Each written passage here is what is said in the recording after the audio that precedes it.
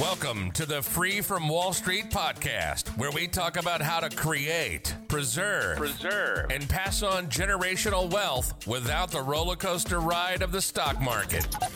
And now, here's your host, Stephen Libman, managing partner of Integrity Holdings Group. So welcome back to the Free from Wall Street podcast. My name is Steve Libman. I'm your host. And today we have Josh Blair. He's a great friend, mentor of mine, which seems to be a recurring theme. It's almost like I get to use this podcast as free mentorship and free masterminding. So thanks, Josh. Thanks for coming on, man. Hey, thank you, Steve. So give us a little bit of the background. So Josh Blair, for those of you who don't know, he's a local guy. He's been in the mortgage business for how long now? 18 years now. 18 years now. He's done all of our loans for when we were referring people for fix and flips, and he's done my personal loans for a long time. And so that's your active income job, right? So it's so Free from Wall Street, we like to talk about kind of what different things people are doing for alternative investments and how they're kind of getting free. So give us a little bit of your background, how you got into the mortgage business, and then, how that relates to kind of the things that we're talking about, which is financial freedom and getting free from the volatility of Wall Street. Yeah, absolutely. Thanks, Steve. So 18 years ago, I got into business, and, it was kind of necessities, the mother of all innovation or invention. I was renting. I was renting an apartment and, came from a hardworking middle-class family. Long story short, the beginning of my adulthood was, I don't want to say poverty, but absolutely no money. My parents went bankrupt. I was living in I'll call it an apartment, but if you drove by, it looked like a motel, and didn't have any money. And that was at 18. And then about 10 years later, I fell into the mortgage business and, again, renting. And I said, you know what, I think it's about time I learned about home ownership and buying a house. I think it's time to start that process. And because I was so, I don't want to say PTSD, but really financially, I guess, at a disadvantage, from how I started. Now I look back, I see it as an advantage. You say that because of the financial education that you had, right? Like growing up, there wasn't a lot of financial education. Zero. There was maybe some financial missteps that were taken. So when you say PTSD, that's what you're referring to. Like, it wasn't from day one, like, hey, let's teach you how to build wealth, right? No, not at all. It was the exact opposite. And so entering into the mortgage business was just, I always say I'm so grateful. I had food in the fridge. I would have been working at a restaurant. I'm grateful that I had a car. I would have been in the car business. And I didn't have a house. And I said, you know what, why not? If I got a job with a mortgage company, the worst thing that could happen is I'd figure out how to get a good deal on a home and not get taken advantage of like my parents did. So it was just a matter of, okay, let me try this. And so I got in the business and I quickly realized that it wasn't the only one that was, I guess, financially not bright in those areas, that the people that I was speaking to that, had more on their plate and already owned a home and already had money were flying just as blind, maybe a little ahead of me because they had assets, but were flying just as blind as I was. And that made me realize, wow, I need to really dive deep into this, not only to help myself out, but to help other people understand how financial planning works and help people raise their level of fiscal literacy out there. Yeah, so let's talk about that for a second, because so we're in the middle of COVID-19. The world is shut down.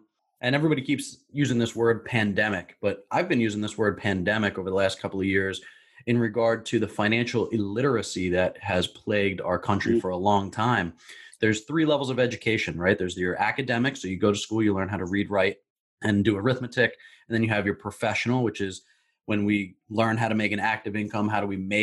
What's the education that make us professional in our field? And then there's financial, which I feel like is the least talked about, but most important when you're talking about wealth creation and wealth preservation. And it's not because of any other reason than people are typically ignorant of it. Our parents didn't teach it. Our grandparents didn't learn it. And then that kind of trickles down to us. But what I love about the story is the switch of saying, I need to take responsibility for this because I can't live a life being financially illiterate anymore to get the things that I want in life. Yeah. And I think most entrepreneurial people do that. At some point, they just pick up the book, right? I mean, I read through college. I went to Boston University. I read 4 years through college. I came out and I just I figured I would continue to grow automatically. And then I started hitting these walls of, well, why can't I get to the next level? And then I started reading different books that I wanted to read, not college, credit books, but books that I wanted to read so I could learn how to be more financially literate, more business literate. And the information's out there, right? I mean, we just need to have the desire to go out there and learn it. Yeah. People think that when they start out in life, they tend to gravitate back to their family, and not that there's anything wrong with that. I mean, if your mother or father or uncle or aunt or grandfather is a multimillionaire and is financially free, then yeah, certainly that's where I would get some advice from. But as we go through our life, we always go back to asking people that we trust, what should we do? We're buying a house. Should we put 20% down, Dad? I just had a baby. Should we get life insurance, Mom? And we go back to our mom and our dad. And again, that's the first place. And it's the obvious place, because when it came to anything else in our life that was big, we went back to our roots. We went back to our family. and so it's natural. But as and I guess for me, when I got in the mortgage business, it was my clients. I mean, sitting here today, the information that I have, a lot of it I learned not from a book and not from a tape or a CD or video, but from my clients, because I'm looking at their personal financial statement. Right. You're looking at their finances going, hey, what are you doing?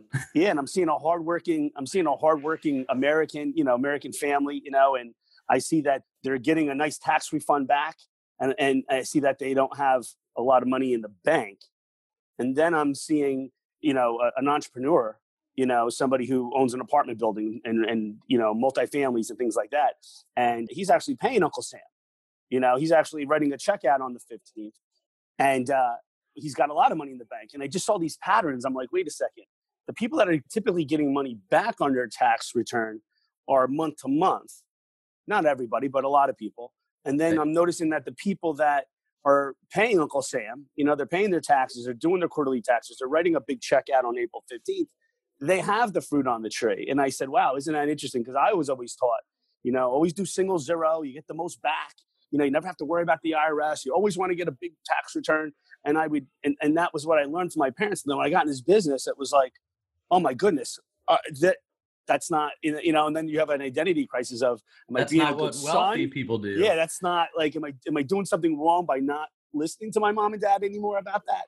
And so when you make that shift, and then, now I'm helping my father out now and helping my sister out now, and it feels great. But definitely our understanding and our fiscal financial education system, I think, is absolutely broken. I mean, it's not in most states, it's not required to learn.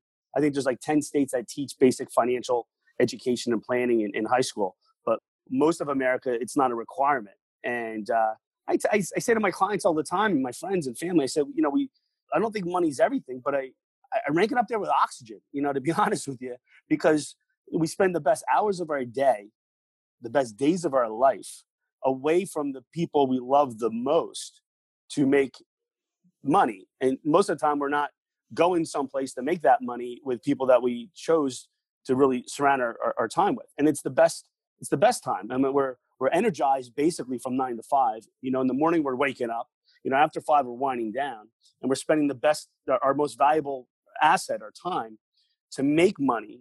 But then it's not being taught in school, and it's just being recycled. I believe the middle class is the middle class, not because they're not worthy.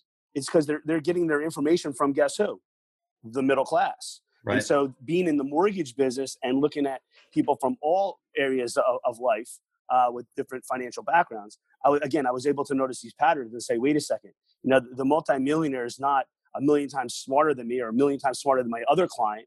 They just got different information. They have different information. Did their own research and acted upon it. Yep. And that, I thought, that's when I had that aha moment. And, so going back real quick to touch on the, what you mentioned before, which I've struggled with this too, where it's like, well, I'm going to do something different than what my parents taught me. Am I being a good son? So I just want to touch on that, because you get a lot of things from your family, from your parents, from your close friends growing up. Love, honor, respect, duty, all of these different things, right? Of how to make you morally and ethically facing north.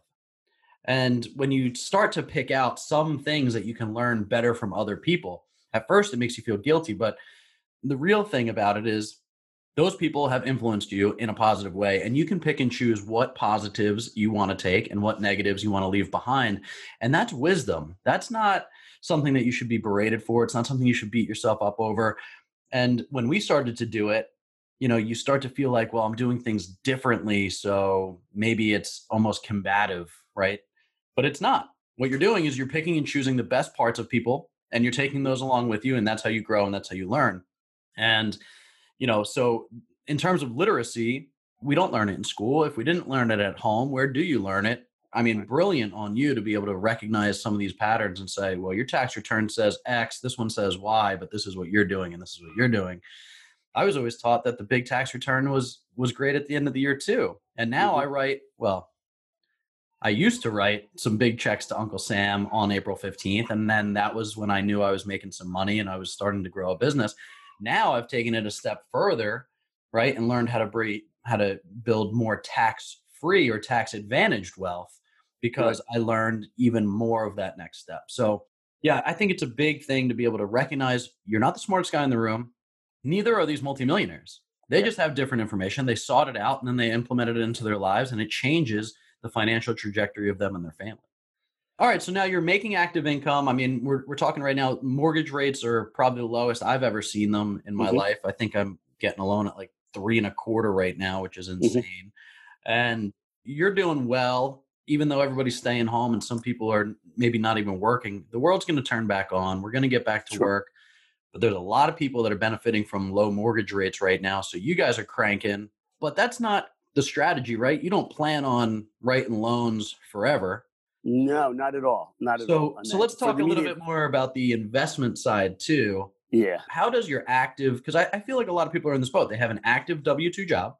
Right. And they're trying to figure out what to do with their investments to maximize their effectiveness while also knowing that they're not going to work forever. So what does that structure look like for you?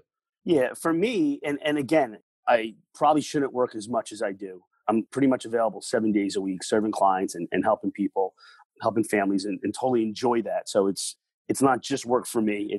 I enjoy serving and helping others. But certainly I see that, wait a second, as my children are growing, I do want more free time, and you kind of don't think of back in the day when my father was working corporate America, they spoke about having pensions. And as I was getting into my adulthood and career, I realized there are no pensions. They're far and few between. But then there's 401ks. And I've been doing this 18 years and I've seen it in my own portfolio as well as my clients. The stock market, which is where 401ks and IRAs are part of. Where they live, right? Yeah, it's very vulnerable, and I know that if there's people out there that are very much dialed into the stock market. And if you really, really, really are dialed in, and I think a lot of it's luck too, and you can do very well, but that's not most people. And so for me, I just know that, wait a second, I want to have some sort of exit strategy. I want to, be able to travel and spend time with my wife and just do more than just work. As much as I enjoy it, I want it to be an option, but not an obligation. And I find out most of my clients, they're, looking, nobody really says, I want to have the obligation. I want to be obligated to work till I die. People want to have most people probably will work and they'll do things that they enjoy doing, but to have the option, but not the obligation is something that is what I'm working for. And so when I got in the mortgage business and looking at the personal financial statements of a lot of people, I noticed that, people are working, but there's a group of people out there that are working hard for their money, but they're putting their money to work hard for them. And when I saw that pattern happening, I said, well, that's the camp I want to be in. When I was doing a purchase loan, I remember the gentleman clearly, he was from Secaucus, New Jersey, a mentor of mine, I would say. He was a carpenter and he had all these rental properties, apartment buildings and commercial buildings. And I said, Joe, I'm looking at your application and you make so much money from your rental properties. You don't even need to do this carpentry job. And he just laughs. He laughs. He's like, yeah, I know. And I'm like, wow. I'm like, so that's when the light went on. I said, I want to be on that side of the table and have the option to do that. So I got into buying houses. I had over 30 rental properties and had a property manager and did that for a while. And it's not very admirable. It's a great way to make passive income, but it's still a lot of work. And I'm not handy Andy. So when my tenants would call me, I'd be like, oh goodness, what's going on now? And I'd have to call somebody else and call someone else. So you've had your hand in a couple of different investment models, right? You've done some fix and flip. Yeah. right? Where you've purchased a property and you funded it, you fixed it up, and then you put it back on the market and you Right. sold it for a profit. And active or passive? Well, if I'm active and when I'm flipping property, it's an active, just like my job is active. And you would say that some of the having the rental income coming in is you could say is passive, except when you're getting those phone calls, oddly at the end of the month, stating that there's something wrong with the house, Right. the washing machine's not working, or the roof's leaking, or something along those lines. And so then you realize, okay, it's great to be a landlord. It has its perks, but it also has its challenges. And so you just kind of say, well, I look at my wife, and at the end of the day, I'm sitting down, I'm like, relaxing. I'm like, there's got to be a better way. So then I just started digging further, So just to kind of, I guess, digress a little bit. So yes, I have a 401k. I invest in that area. I have cash value life insurance. I put a good deal amount of money there. I have rental properties, but where I'm seeing the wealth be created is in creating passive income. And really what's exciting about passive income and being an investor, Robert Kiyosaki, sure you're familiar with the cash flow quadrant, going from being employee and being self-employed to being an investor and a business owner, that's where the wealth is created. So it's always been, how do I get over to that side of the quadrant? And real estate has been one way, but when I did when I had a couple dozen properties, I was still self-employed. It still took my time. And so to really become an investor and get to the other side of that quadrant is where I'm seeing the future of not just making money. I mean, money, again, like I said, I hold money up there with oxygen, but more important than that is getting my time back. When you don't have to go and swap the toilet out on your rental property, then, you become more passive. I always say that the rental portfolio, smaller, 1, 2, 3 families, they're great. And they do help create wealth, and they do create passive cash flow, which is what we preach on the show. But it's passive, right? It's part passive, part active, because you still are the manager. And the economies of scale don't really allow you to hire a third-party manager and still make decent cash flow on those deals. So it becomes a little bit different. So now you've invested with us. We've gotten into some larger apartment complexes, right? There's some significant tax advantages to it. So now your rate of return becomes a true rate of return because it's tax-free, right? So now you start to see, and this is newer for us too. I mean, we flipped houses for 10 years. That it was very active, very transactional. As we started to make the shift, it wasn't because we were thinking, oh, let's go be the biggest guys on the block. What we saw was financially beneficial, apples to apples, this far exceeds what we were able to do if we were buying a single family rental or flipping a single family house. And now we've gotten to take friends along for the ride with us.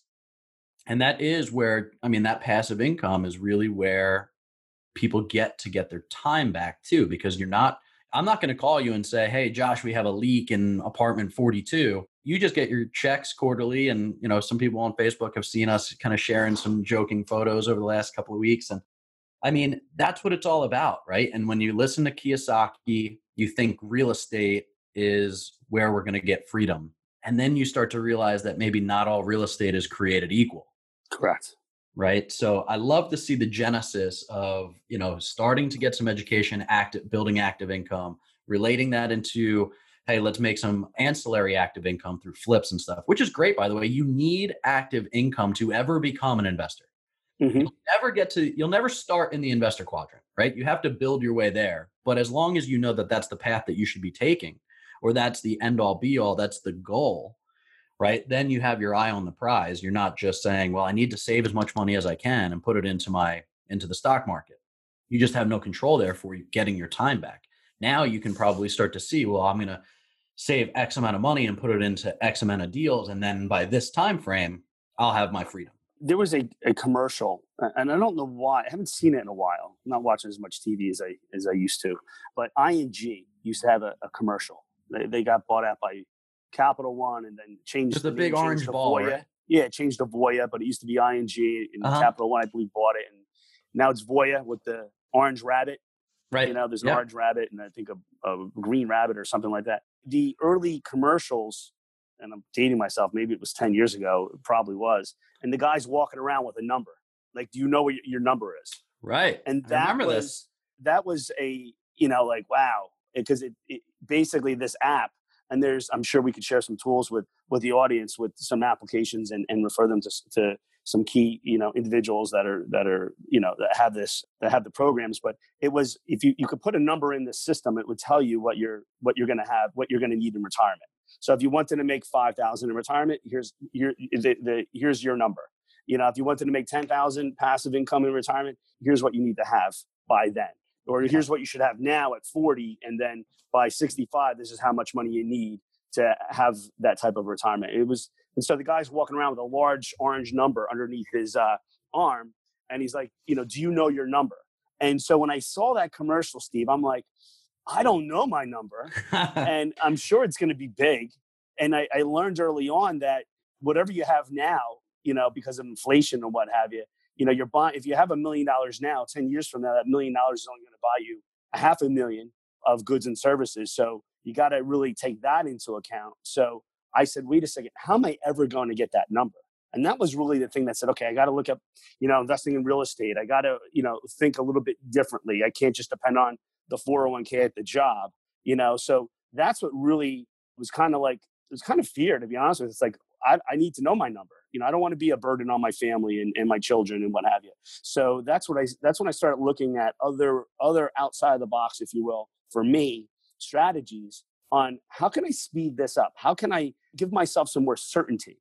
Because we live in a very uncertain world. Like, we don't know, okay, the parks are opening, this isn't opening, and are we able to go out to a restaurant in 60 days? Like, there's a whole world of uncertainty out there. Yep. And what I like about working with your group is that there's certainty there. I know when my check's coming, and that's why I sent you that photo. I mean, I'm just like, this is the certainty that I don't, it's not like I have to worry about whether this is coming in or not. And quite frankly, I didn't have to put up that big, 7-digit number to start receiving, that passive income. Yeah. So that's where I see, yes, making the money on the left side of the quadrant, and then strategically and very intelligently investing that, as an investor and as a business owner to create a strong financial foundation for myself and my family. Yeah. And I mean, you hit the nail on the head. The reason for Free from Wall Street, the podcast, is simply because volatility, the lack of predictability, the lack of consistency, the lack of stability makes me scared. I mean, I can't put my family's future at risk because of a virus or because of a strike. I mean, yesterday the market was up 596 points. The unemployment rate was 27.5 million people. I mean, there's just no fundamentals. There used to be fundamentals in the market, right? Mm-hmm. Where they would come and report their earnings, and then the stock would go up or down based on their earnings. It's not like that anymore, right? There's algorithmic trading. There is kind of set it and forget it, like let the computers do the work, but it's not sustainable in my mind. What we're doing here is trying to create a rock solid foundation that we can build our futures on, that we can build the futures for our kids on. And Free from Wall Street is kind of the way that we've decided to do it. Now, I'm not saying that everybody that has money in Wall Street is just kind of gambling, but I don't know how else you predict it, right? I mean, for me, it feels like throwing it all on black and just kind of hoping, mm-hmm. So we don't like to use hope as a strategy. We like to go in and buy cash flowing assets with some upside. We know that it's tangible, right? You get pictures of the drone footage we put out and the cameras that we're building, and you can kind of see where your money is working, unlike mm-hmm. Wall Street where you can't. So let's finish up this call with the why. Why did you think it was important? I mean, we mentioned some fear of like, hey, I don't know my number. But let's go deeper. I mean, what is the real why to get into the investor quadrant, time with family, generational wealth? I mean, what's the driver for Josh to say, hey, Steve, I want to be a passive investor in these types of deals while I'm creating active income? And what's the end all be all? What I'm trying to do is I'm trying to break the cycle. Again, my mother was a hairdresser. My dad was a factory worker, day in and day out. Yes. My father was there sometimes. My mother was there sometimes. But I know that things just cycle. We cycle, and I'm looking for a better quality of life for myself. But you know what? It's more than that for me. It's for really setting the example for my children. So I know that if I can create and am creating passive income and creating assets and showing that there's another way besides punching the clock, and trading my time for money. Again, there's a place for that, but to know that there's other options out there is exciting, and to be able to take advantage of those options. So for me, it's setting the example for my kids, really, because I want them to know that life is not just about home to work, and the money in the month match, because that's what I saw. And that's what they've seen a good part up to now. But as they're growing, I'm into 14 and 10, I want to be able to show, hey, listen, there's another way. So it's that, and it's a legacy. It's setting up a legacy. It's creating that passive income, and as well as giving back. My family never had the money and the resources to donate money to certain charities and to support certain projects or community efforts. And my family so far we've started that process, and it's just a start. And I don't think there's giving back, I think, is one of the best things that you could do. And I think more people can do it if they knew they had a way to be able to earn more to do that. So, and I think that's where it starts. I mean, I think it's like the butterfly effect. It's like throwing a rock in a lake, those rims go out. So I feel like if I can do this, when I got in the mortgage business, I didn't have a house, and I felt like a hypocrite marketing mortgages with a house. So I immediately was like, I gotta buy a house. And I did that. And so I think that, again, providing for my family and setting an example and is the start of a butterfly effect or ripple effect to really change the dynamic of not my lineage, I guess that's the past, but the future family. So that's really what motivates me. And obviously to have more options and to have a better quality of life. Again, I think that I don't think money buys happiness, but I think it could add to the happiness you already have. And it certainly could add and help many other people out there that don't have. Yeah. So I just want to be able to give more, and you have to have in order to give. And, so what I love about the heart of most of our investors like you, it's, yes, we want to create passive income, generational wealth, but also give back. And that's why, Integrity has the Invest with Purpose, right? So you, by partnering with us in the project that you're in, we're funding a nonprofit, right? So we, in that project, are over the next 5 years going to be carving out a position in that deal. So just by virtue of effectively investing with us, you are already giving back more. It's great. Right? And listen, as always, we love you. Thank you so much for trusting us with your hard-earned cash. We always appreciate it. We're so happy to be able to partner with people like you. Where can people find you if they want to take advantage of some of these great rates, or even want to learn some of the different strategies that you're implementing in your own life? Yeah, absolutely. They can just call me directly. Yeah, it's 732-904-7856. And my website's just my name, joshblair.com. And we'll put that in the show notes. So those that want to reach out to Josh, go grab a cup of coffee with him once the stay-at-home order lifts. He's a local guy here in Toms River. So awesome. Josh, thanks so much for everything, man. And we'll see you soon. Thank you, Steve. Appreciate it. See you, brother. Thank you for listening. Like what you hear? Be sure to subscribe and head over to freefromwallstreet.com and sign up for our free guides to help you and your family invest with purpose.